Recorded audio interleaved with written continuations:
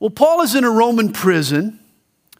Chains dangle from his wrists as he writes of his freedom in Christ. He's outfitted in prison stripes as he pens about the righteousness that he wears. A string of Roman numerals are stitched across his shirt while he records the innumerable blessings that are ours in Christ Jesus. You see, rather than see himself in prison, Paul chooses to see himself in Christ. And this is the choice you and I make every single day. Do we get lost in our physical surroundings, or do we stay focused on our spiritual blessings? In your heart of hearts, where do you abide? Are you in pain, or are you in Christ? Are you in hock, or are you in Christ? Are you in somebody's hot seat, or are you in Christ? Are you in fear, or are you in Christ? Well, chapter 3 begins, "For this reason I, Paul, the prisoner of Christ Jesus." Notice, Paul is in Christ. He belongs to Jesus. You know, he could have said, Paul, the prisoner of Rome, or the prisoner of Caesar, or the prisoner of the Jews. But no, he is the prisoner of Christ Jesus. Understand, Christians are never a victim of circumstance. God is sovereign. That means that nothing can get to me but that it doesn't first pass through Him. This is why we can't necessarily interpret disappointment as a derailment of God's plan. Hey, Paul belonged to Jesus. Here he sees himself as a prisoner of Christ. And why was Paul in prison? Well, he tells us, for you Gentiles.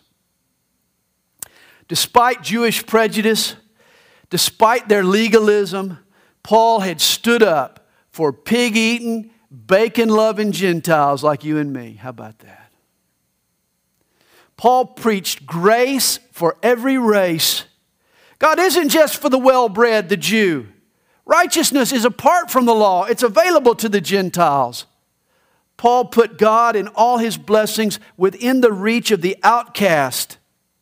Today, every time I savor a pork barbecue sandwich, and I do it often, I realize that I owe Paul a debt of gratitude. Now, Paul had spent 2 years in Ephesus. This is why it's funny to me that here in verse 2, he asks if they've heard of his ministry. He says, if indeed you have heard of the dispensation of the grace of God, which was given to me for you. Of course they'd heard. Perhaps Paul is really asking them, do you really understand the implications of God's grace? And if he were writing to us tonight, I think he would ask, do we? You know, when you think of a dispensation of grace, think of a distributorship, or maybe even a franchise. You see, the Jews knew of God's grace, so God sent Paul to distribute salvation to a different market, to the Gentiles. Understand, God is an entrepreneur. He's not afraid of branching out and opening up new channels of distribution for His amazing grace. And He wants us to move out into different segments of the market, into every age, in every race, in every language, in every culture. And I guess when it comes to marketing and distribution, no business is better at it than McDonald's. Did you know that the busiest McDonald's restaurant sits a few blocks away from the Kremlin in Moscow? At one time, a new McDonald's opened up somewhere in the world every 4 hours. Today, there are over 31,000 McDonald's stores in 119 countries. And as Christians, we should be as effective distributing the gospel as McDonald's is getting out Big Macs. Hey, perhaps your office has never had a strong witness for Jesus. Maybe the same could be said for your tennis team, or for your neighborhood, or for your hunting club. And God has given you the distribution rights in that new market. So get busy. It's been said, there's bread enough, or there's enough bread of life to supply the whole world, but are there enough volunteers to distribute it? That's the question he's asking us tonight. Well, Paul continues talking about his dispensation of grace, how that by revelation he, or Christ, made known to me the mystery. as I have briefly written already, by which when you read you may understand my knowledge in the mystery of Christ, which in other ages was not made known to the sons of men, as it has now been revealed by the Spirit to His holy apostles and prophets, that the Gentiles should be fellow heirs of the same body and partakers of His promise in Christ through the gospel. Now notice here, Paul refers to the gospel of God's grace as a mystery. Now whenever we hear the word mystery, we think of an Agatha Christie novel, or maybe a Sherlock Holmes movie. We think of a suspense-filled, smoking gun, whodunit thriller. But that's not what Paul means when he uses this term mystery. A biblical mystery is simply a truth that's known only to God. You could call it a sacred secret. And the great mystery in the Old Testament was how God would save the Gentiles. Now, there were Old Testament prophecies that predicted their conversion, but it remained unclear to everyone but God as to exactly how that would happen. The privilege of explaining the mystery was finally given to Paul. God revealed to Paul that through Christ, He would bring together both Jew and Gentile as one new group, as the church. When Paul first preached the gospel of Jesus, he was answering age-old questions. You know, I'm afraid that one of the reasons we often take the gospel and God's grace for granted is that we no longer see it as a mystery. When we first heard it, when we first grasped its implications, it was an unexpected discovery. It overwhelmed our hearts. I mean, we were overflooded by the lavishness of God's generosity. We were surprised by a love we didn't deserve. But lose the wonder and the amazement and the serendipity of it all, and what was once an unexpected discovery soon becomes a worn-out doctrine. If the gospel has gotten boring to you, it's time to pick it up again. For once a mystery, always a mystery. Take, for example, maybe a 15-year marriage. How about that? A 15-year marriage. By now, your relationship is familiar territory. You've been married for 15 years. And thus, to keep your love fresh, you need to create some mystique in the marriage. From time to time, you should approach the relationship from a different angle. Maybe check into a hotel one night. Ladies, buy some new lingerie. Dine in a new restaurant, somewhere other than that McDonald's you've been going to. Realize your spouse is an ever-changing person. There are dimensions to their personality that are yet to be discovered. There's new wrinkles yet to be explored, literally. Here's my point. The way to beat boredom in a marriage is by reintroducing into the relationship some mystery. And the same is true in our relationship with God. I've heard it said, it's what you learn after you know it all that counts. And that's so true, especially with the Bible. There's always more to this book than you've realized. So forget the fact that you've read the Bible all your life. Pick it up afresh one day. Look for something new. Read it as if you're reading it for the first time. Hey, there is something new there. Focus on reading the passage like you've never read it before and let God surprise you. Let God add some mystery to your relationship with Him. Well, Paul is speaking of the gospel, verse 7. He says, of which I became a minister according to the gift of the grace of God given to me by the effective working of His power. To me, who am less than the least of all the saints, this grace was given. I mean, for Paul, sharing the gospel wasn't a duty. It was an honor he didn't deserve.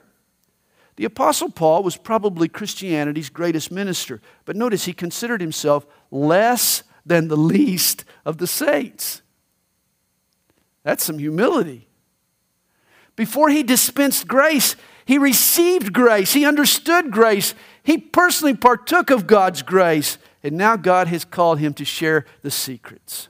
For me, there's only one thing more fun than keeping a secret, and that's sharing that secret with someone else. In fact, I'm the person in my family most prone to blowing a secret. So they really don't tell me too many secrets these days. Well, Paul had the honor of traveling all over the world and letting the cat out of the bag. He had the joy of telling the mystery, of sharing the secret, of telling the Gentiles of God's grace and His love for them. Paul was having a ball, and we can join that fun. Notice how he describes his ministry. That I should preach among the Gentiles the unsearchable riches of Christ. Notice he refers to our spiritual blessings, the riches of Christ, as unsearchable, or literally untraceable. It's not mankind who finds God. It's God who reveals Himself to us. Left on our own, we couldn't trace it. We couldn't figure it out. We could never get to God. God is the one who has initiated the communication. Left to ourselves without God's Word, we'd be in the dark. This is why Paul calls the riches of Christ the unsearchable riches of Christ. They're received by us through revelation, not through investigation. Verse 9, it was Paul's privilege to preach and to make all see what is the fellowship of the mystery, which from the beginning of the ages has been hidden in God, who created all things through Jesus Christ, to the intent that now the manifold wisdom of God might be known by the church to the principalities and powers in the heavenly places. In other words, both us and the angels behold God's manifold wisdom, or literally His multifaceted wisdom, by looking at God's church. The church is the prism through which the world can witness the wonders of God's grace and God's wisdom. He says that even the angels, the principalities and the powers in the heavenly places, they learn what God is up to in the world by looking at us, the church. How Jesus forgives, how He saves, how He blesses, how He unites is a lesson to the angels. It blows their minds whenever they see a healthy church. Verse 11, and according to the eternal purpose which He accomplished in Christ Jesus our Lord, in whom we have boldness and access with confidence through faith in Him. Now here's another incredible blessing in Christ that we should never neglect. We have bold and confident access to God through Jesus Christ. Hey, this was a blessing that the Old Testament saints knew nothing about. No one but the high priest, and him only once a year, and with great fear and trepidation, was he allowed into God's presence. But did you know that in Christ, you can run into God's living room anytime you want? You can come to the throne of grace with boldness. Spiritually, we can spend all our time seated in heavenly places in Christ. We have access to God through Christ Jesus. And because of that access, Paul intends to take advantage of it. Are you taking advantage of the access you have in Christ? Are you praying? Are you seeking the Lord? Well, Paul has a prayer. He's going to pray for these Ephesians. He says, therefore, I ask that you do not lose heart at my tribulation for you, which is your glory. Paul doesn't want his imprisonment to discourage these Ephesians, and that's why he's praying for them. Verse 14, for this reason I bow my knees to the Father of our Lord Jesus Christ, from whom the whole family in heaven and earth is named, that He would grant you according to the riches of His glory. And here's Paul's second prayer for the Ephesians. Remember, chapter 1 ended with a prayer. Now we have his second prayer here in chapter 3. And notice his first request for the Ephesians is to be strengthened with might through His Spirit in the inner man. Notice, Paul doesn't pray for the outer man, but for the inner man. How much of our prayers are focused on the circumstances that our friends are dealing with, our family's dealing with? When we pray for a friend, we usually focus on the outer man.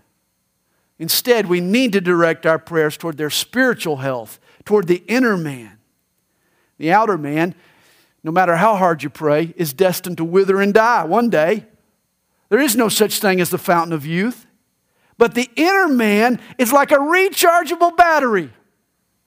Paul says, though my outward man is perishing, my inward man is being renewed day by day. I hope when you pray for me, I hope you pray for the inner man, for the spirit of Sandy Adams. This is what needs to be plugged in every day. This is what needs to be recharged. Hey, did you know that spiritually we can plug into God? We can recharge our batteries. We can be re-strengthened. That's what Paul prays, to be strengthened with might by the Spirit in the inner man. And then he adds, that Christ may dwell in your hearts through faith. Paul wants to allow Jesus to dwell, or literally make himself at home in their hearts. Now, Jesus is king. He's the king of the jungle. We've been learning that on Sunday mornings. Thus, wherever he moves, Jesus takes over. When Jesus moves into your heart, he starts to redecorate. He removes some of those stinky old fixtures that you had laying around. He starts installing new stuff and new attitudes.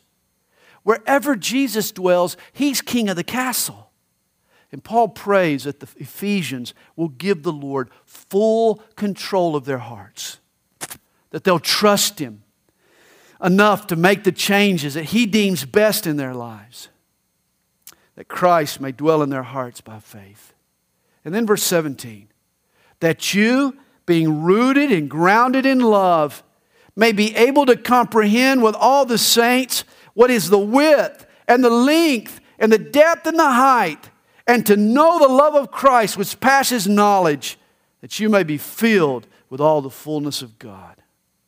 Paul asks God to enlarge their spiritual capacity and enable them to grasp his love on an experiential basis. He wants them to know the full volume of his love for them. Have you ever prayed that prayer for someone? Lord, that you'd fill them with all the fullness of the knowledge of you. Once there was a little boy who fell into a vat of sweet-tasting molasses. And he prayed, Lord, make my capacity equal to my opportunity. God's love is an ocean. And you can take all you want. The only limitation is the size of your bucket. May we all be filled with all the fullness of God.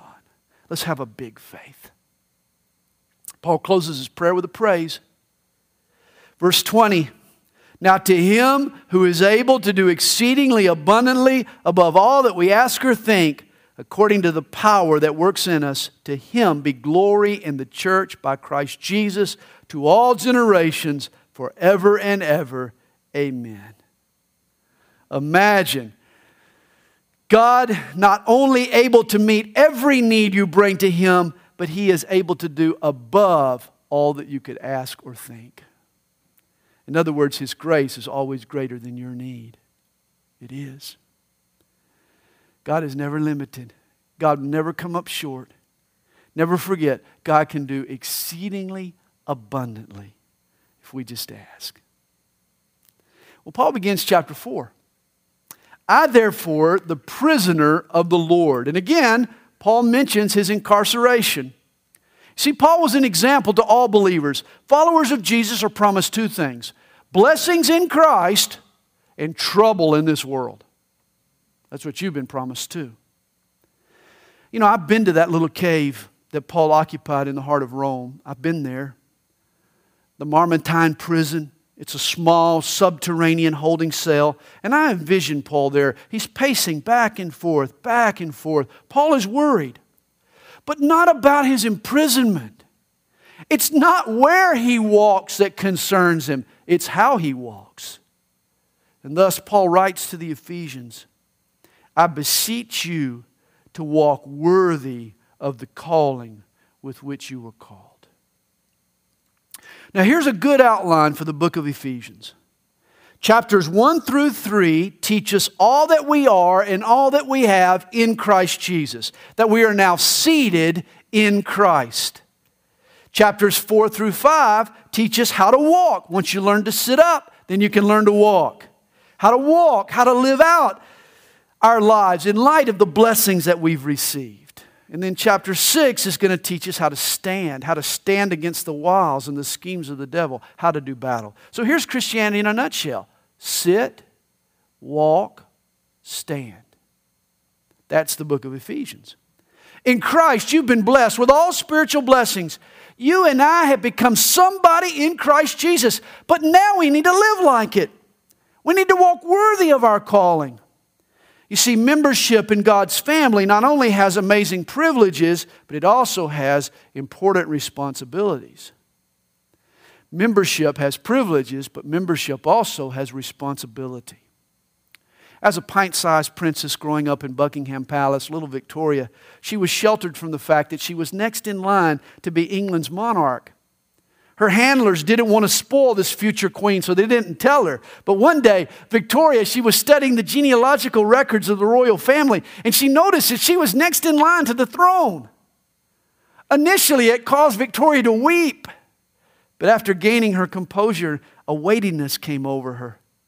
She looked up at her tutor and she said simply, "Then I must be good." I mean, this is the reaction Paul hopes hits you. In Christ, you have this high calling. I mean, president, premier, prime minister pales in comparison to your calling. You're a Christian. In light of that high calling, we too must be good. We need to walk worthy of the calling we've received in Christ. And the first observation that Paul makes about our high calling is that it requires a lowly walk. In verse 2, Paul says that we should walk with all lowliness or in humility. You know, it's been said, there are no limits to how much can be accomplished if no one cares who gets the credit. And the same is true in the church. Let's all walk in humility. And also gentleness. Let's be gentle one toward the other.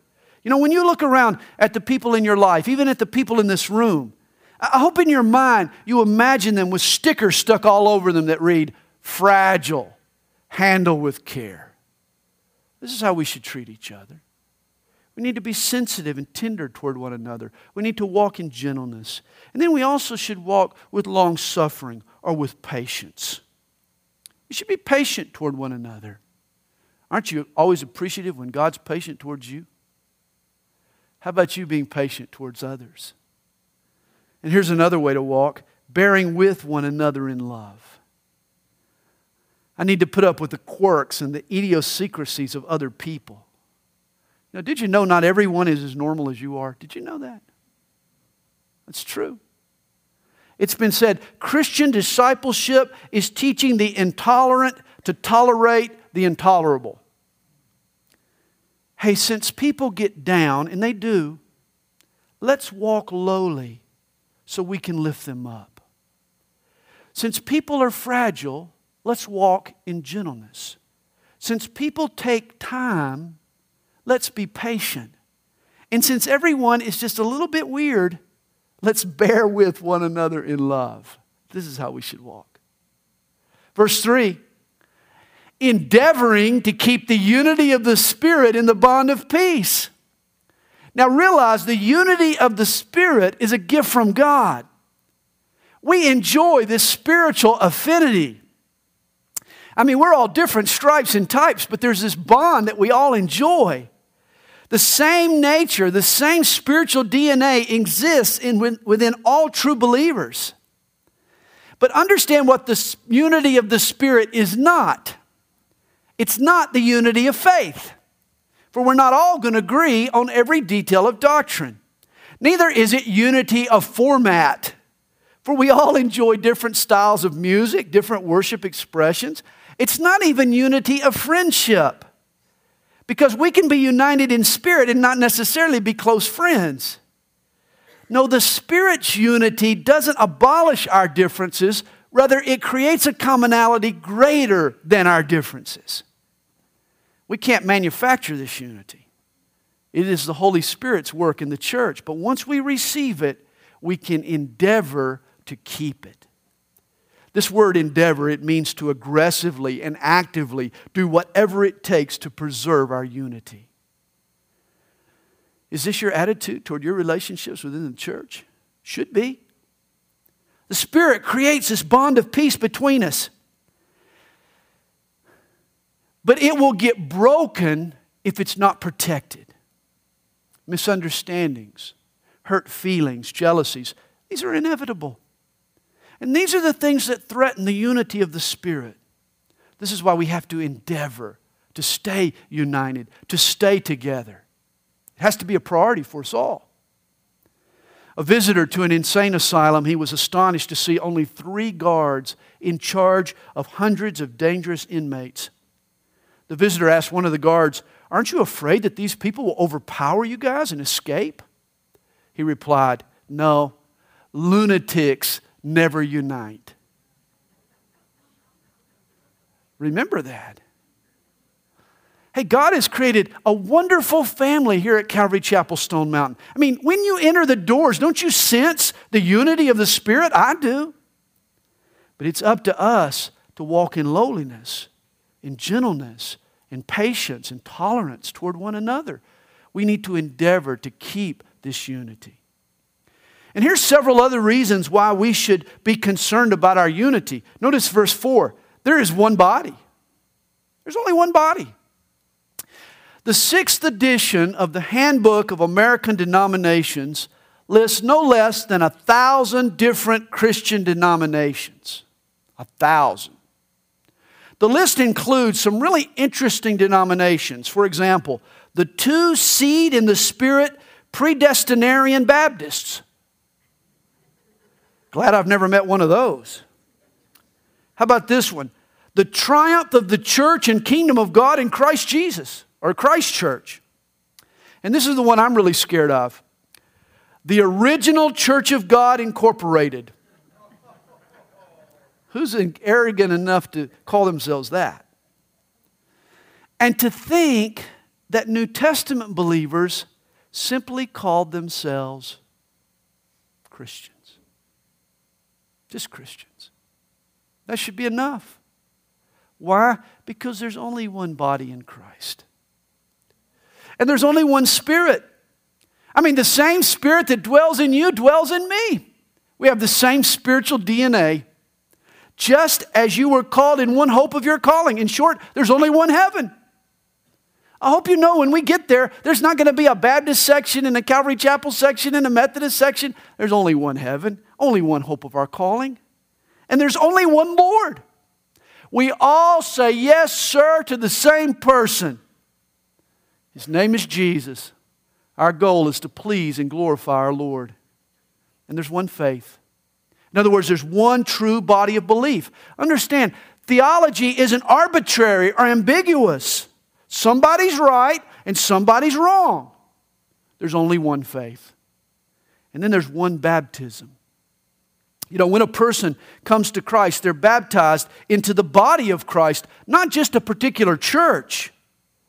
That's why Christian churches should accept each other's baptisms. I mean, to me, it's arrogant to require a believer to be rebaptized with your baptism. That's spiritual bigotry. There's only one baptism.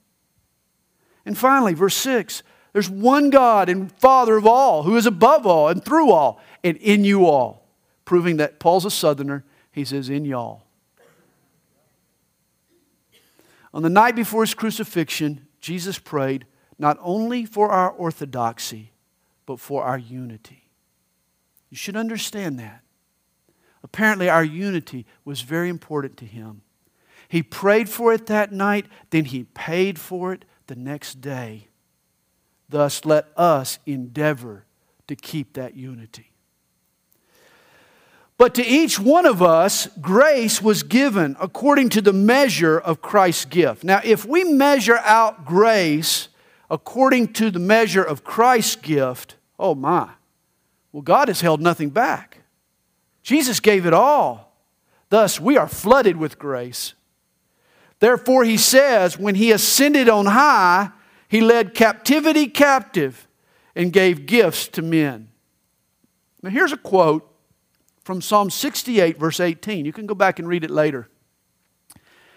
The psalm depicts the Messiah as a conquering general returning home from battle.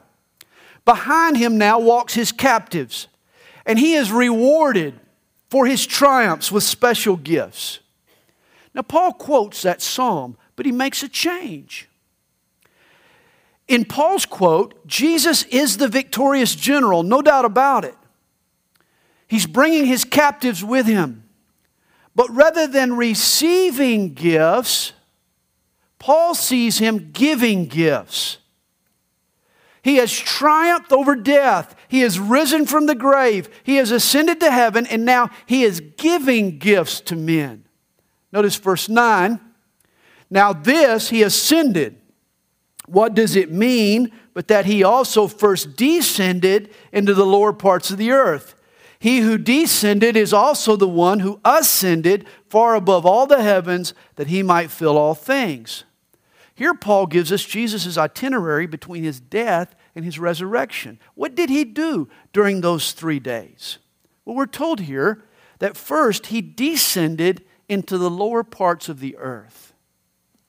He went below the valleys, below the crust, below the mantle, below the core. He went actually lower than that. He went into the underworld, into the spiritual realm. And he went all the way to Hades.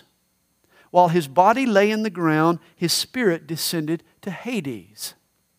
Now Luke chapter 16 describes this place called Hades. Hades was like a duplex. If you've ever lived in the duplex, you can decide which is the good side and which is the bad side. But Hades was like a duplex. It was divided into 2 sides. There was a good side and there was a bad side. And they were separated by a huge gulf. Those who died believing in God's promises, they went to paradise, the good side of Hades. The unbelievers went to the place of torment, the abyss, or the place of outer darkness. In the Old Testament, before the work of Christ on the cross, the door to God's presence was closed. The blood sacrifices covered man's sin, but they didn't erase them. Hades served as a holding tank for heaven until Jesus, the perfect Lamb of God, came and offered the sacrifice to end all sacrifices, sin's permanent solution. Well, as soon as Jesus conquered sin, He descended to Hades. And He gathered up all of those Old Testament believers who had trusted in God's salvation. They became His captives. General Jesus then led those happy captives into the halls of heaven to the praise of the cheering crowd. But instead of receiving gifts, as the psalmist might have implied, Jesus began to give gifts to those still on the earth. And He gives gifts to us today. He gives certain spiritual gifts to members of the body of Christ that help build up the body. Today, when a believer dies, when a believer in Jesus dies, he no longer goes to Hades. Today we go straight into the presence of God. Paul said to the Corinthians, to be absent from the body is to be present with the Lord. Jesus has busted heaven wide open. He's knocked down the door. He's provided us access to the throne room of God. We go straight into God's presence. And guess what? Jesus is still giving gifts. We find that He's there on the throne and He's giving gifts to people still on earth. He's giving various spiritual gifts to His people. You know, spiritual gifts take different forms. Romans 12 is a great list. There, Paul lists the motivations of the Spirit. You can go and read them. 1 Corinthians 12 lists some spiritual gifts. There, he lists the manifestations of the Spirit. But here in Ephesians 4 verse 11, Paul lists the ministries of the Spirit. For Jesus gives certain supernatural callings or offices to people within the church. We're told He Himself gave some to be apostles. You know, the original 12 had a unique calling as apostles. But there were other apostles in the New Testament. I like to say the original 12 were big A apostles, but then there were some little a apostles too. The word apostle means sent out one. I believe that a missionary who crosses culture with the gospel could be called an apostle. An apostle is someone who breaks new ground and plants new churches where there were none. He also gives to some prophets. These are God's messengers to the church, men and women, prophets and prophetesses. Through prophets, God speaks special instruction in special times to the church. Paul also mentions some evangelists. This is the person who can effectively lead others to Jesus. This is a person who's gifted in this area. They love the cold call. They can approach a stranger. Hey, we're all called to be witnesses, but some people are, in addition, evangelists. And then some pastors and teachers. This word pastor is Latin for shepherd, which reminds me of the new pastor. He was being introduced at the church picnic by one of the elders. The elder got up and said, "Here he is, the new hog caller of the church." He thought he was being funny. Everybody laughed until the pastor got up. He turned to the elder and he said, "Well, I'm usually referred to as the shepherd of the sheep, but you know your people better than I do." The pastor and the church weren't off to a great start, were they? And yet a pastor is a spiritual shepherd. Both a pastor and a shepherd, they nurture their flock. Shepherds retrieve strays, and they mend bruises, and they protect from wild animals, and they find suitable pasture for their flock. And a pastor does all these things for his church. A shepherd's most important job is to feed the flock, which means a pastor must also be a gifted teacher. And that's why pastors and teachers go hand in hand. Paul gives them as one gift to the church. And notice the ultimate purpose of these gifts, and the church in general, is for the equipping of the saints, for the work of the ministry, for the edifying of the body of Christ. This is why the church exists. For the equipping of the saints, so that the saints can do the work of the ministry. You know, most churches, they're divided into two groups of people. There's the laity, and there's the ministers. The laymen, they just lay around, while the ministers, they do all the ministering. And that's not the way it should be. That's not God's design. God wants every member a minister. The pastor's job isn't to do all the witnessing and visiting and counseling. My job is to equip you so that you can do the ministering, so that you can do the witnessing and the visiting and the counseling. I teach you God's Word week in and week out, so you'll have the knowledge and the insight to help others who are hurting and who are in need. I grew up in a church where every week the pastor preached a salvation message. The problem was that 95 to probably 99% of the congregation was already saved. He ended up speaking to the 3 to 5% while ignoring the vast majority of folks who were there every week. And as a result, no one grew. The believers didn't grow in their faith. They weren't equipped. No one became bolder or stronger or more equipped to impact people for Jesus. But what if a pastor feeds his flock the meat of God's Word and builds up their faith? Then eventually, rather than that one person preaching on Sundays at church, you end up with hundreds of people preaching the gospel throughout the week in hundreds of different locations. That's a better plan. You know, the most important thing I've learned from Pastor Chuck over the years is the simple truth that healthy sheep reproduce. If a pastor feeds the flock, that flock will grow. It'll grow naturally. And how do you feed the flock? You keep preaching, you keep teaching God's Word. It's the Word of God that changes lives. And changed lives become witnesses, and witnesses bring other people to Christ, and the chain reaction goes on and on and on. And so the pastor's job is to equip the saints. Verse 13, till we all come to the unity of the faith and of the knowledge of the Son of God. Notice how Paul phrases this. Till we all come to the unity of the faith. Now, God manufactures the unity of the Spirit, but we must move toward the unity of the faith. And realize, when it comes to the unity of the faith, I'm not moving towards you, nor are you moving toward me. We are all coming toward God for this unity.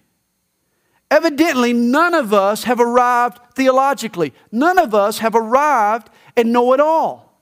You're not coming toward me, and I'm not coming towards you. No one has flawless doctrine. No one has a monopoly on the truth.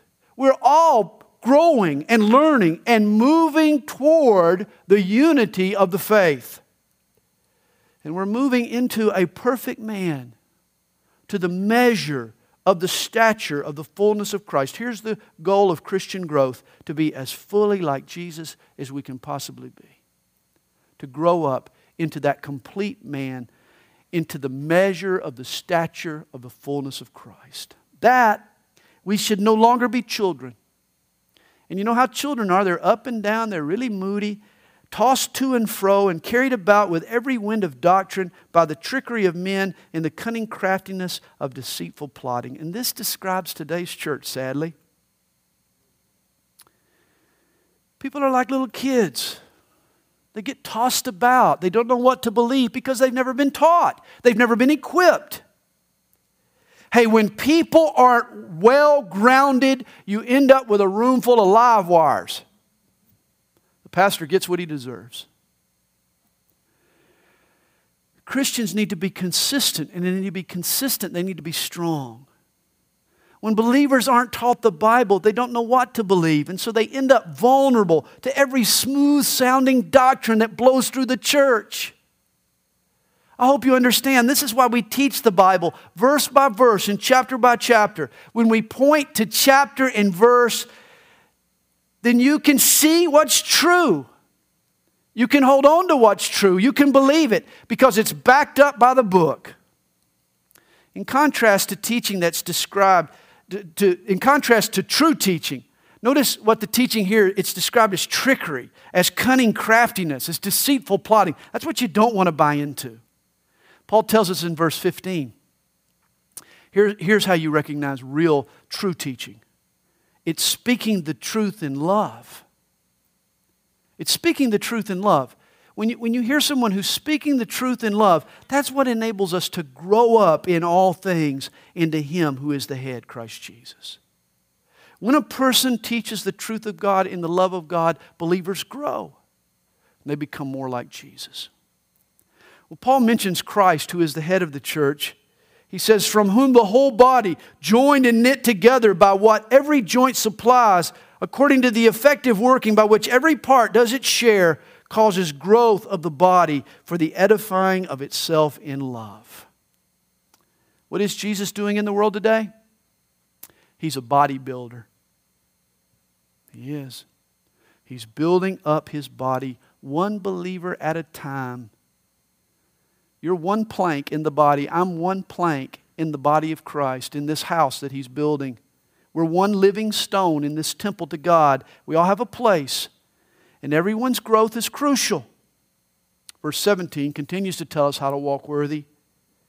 This I say, therefore, and testify in the Lord, that you should no longer walk as the rest of the Gentiles walk. Several years ago, I read where a co-ed from Skidmore College did some research to decipher the language of walking.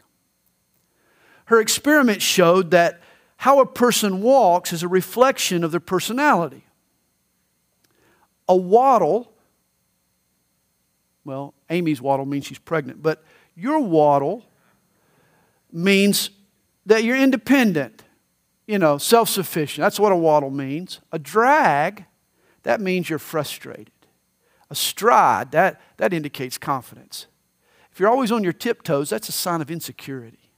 And a shuffle, that means that you're lazy. But you can tell a lot about a person by how they walk. And Paul would agree with that. Both unbelievers and believers have a distinctive way that they walk, that they carry themselves in this world. And Paul says that you don't want to walk the way the rest of the world walks. You want to walk in a unique, in a set-apart way, in a holy way. And Paul begins by describing how these pagans walk, what you need to avoid. In verse 17, they walk in the futility of their minds. In other words, they're empty-headed. They don't think through the consequences of their actions. Unbelievers fail to make wise choices. That's not how you want to walk. And here's why. Here's why they make dumb choices, why they're empty-headed. Because having their understanding darkened, they're alienated from the life of God. You understand this? Without Christ, you got no light in your life. Without Christ, that turns off the lights in your life. That turns off God's light. If you don't know Jesus, you're in a spiritual blackout. There's nothing but darkness. And how do people get cut off from God? He tells us, because of the ignorance that is in them, because of the blindness of their heart. In other words, you don't have to become ignorant. You're born ignorant of God and His truth. Only when you're born again does the light come on. He continues to speak of the person separated from God, who being past feeling, have given themselves over to lewdness, to work all uncleanness with greediness. A person who constantly resists God ends up deadening their own conscience. They grow numb toward truth and toward morality. Anything goes that satisfies themselves. And this makes for an awful life for this person. A hollow, dark, shallow, empty life. I like how C.S. Lewis once described the world without Christ. He called it a land where it's winter all year long, but never Christmas. It's a dark, it's a lonely place. This is a terrible life to live. God doesn't want you to live this kind of life like the Gentiles live. That's not how you should walk. Verse 20 says you should dress for success. But you have not so learned Christ, if indeed you have heard Him and have been taught by Him, as the truth is in Jesus, that you put off concerning your former conduct, the old man, which goes corrupt according to the deceitful lusts, and be renewed in the spirit of your mind, and that you put on the new man, which was created according to God in true righteousness and holiness. You know, in today's fashion-conscious world, before you take up an activity, you first have to dress the part. If you were to take up running, you'd want to go out and buy yourself some lightweight shoes and a jacket and some of those spandex pants and a watch, a little iPod to wear. You'd have to dress for it.